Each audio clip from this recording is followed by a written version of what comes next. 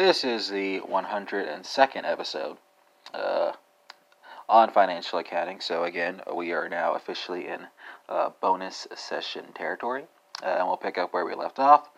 So firms often finance the acquisition of buildings, equipment, and other fixed assets using interest-bearing notes, right? Some borrowing arrangements do not state an explicit interest rate. Instead, the purchase price includes carrying charges, and the buyer pays the total over a specified number of months. The contract does not mention the charge for interest. The principal on the note, in this case, includes implicit interest.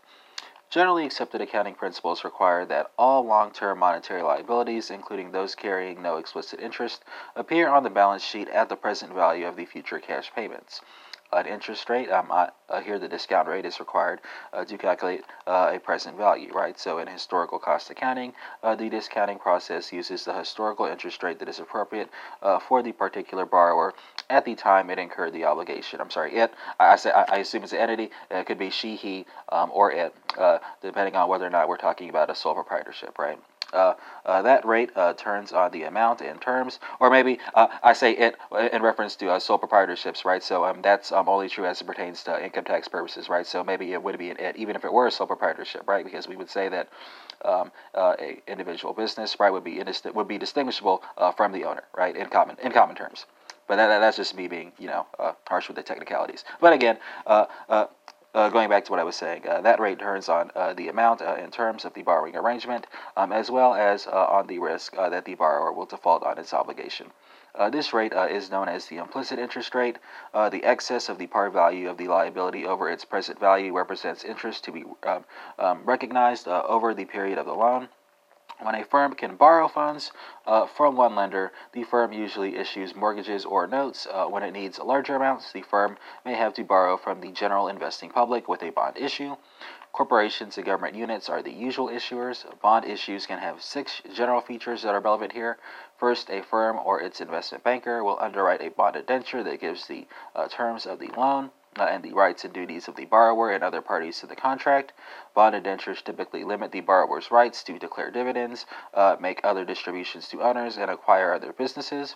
Second, the borrower can prepare engraved bond certificates. Third, if the borrower pledges property as collateral for the loan, the indenture names a trustee to hold title for the property serving as collateral. The trustee, which is usually a bank, will serve as the bondholder's representative. Fourth, the borrower or trustee will also appoint an agent to act as a registrar or a disbursing agent. The borrower will then deposit interest and principal payments with the disbursing agent, who will distribute the funds to the bondholder. Fifth, some bonds will be accompanied by coupons that represent periodic interest payments that will be made through the bond's life. When the coupon comes due, the investor, way back in the day, would cut the item off the bond and send it to the issuer for payment. Nowadays, issuers keep registered lists of bondholders and simply send the payments out themselves. Finally, the issuer will transmit the entire loan to an investment banking firm or a group of investment bankers called a syndicate, which takes responsibility for selling the bonds to the public. Most bond indentures make no provisions for bond refusing or serial repayments. The market typically judges these bonds to be protected with property held by trustees as collateral or with the high credit standing of the issuer. Here, the borrower will pay the entire bond liability at maturity out of cash in the bank at that time. It is not uncommon, however, for the firm to refund the bond issue by issuing a new set of bonds. Bonds can also be callable, right?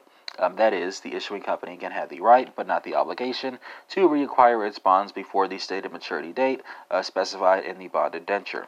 When the borrower calls the bonds, the trustee will not immediately pay a subsequent coupon for redemption. Instead, the trustee will notify the holder to present all remaining coupons and the bond principal for payments that are equal to the call price plus accrued interest.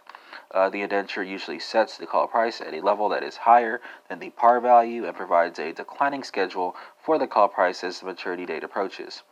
Because the borrower can exercise the call provision at a time when the coupon rate exceeds the market interest rate, the market usually prices callable bonds at a level that is less than the price of otherwise similar but non-callable bonds, right? So similarly situated instruments.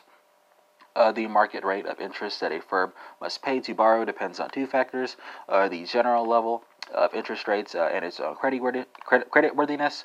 If the market rate of interest has risen since the borrower issued the bonds will sell in the market at less than the issue price.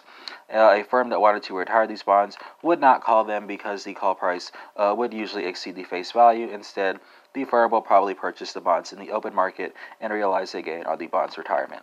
And that concludes this 102nd episode of Financial Accounting.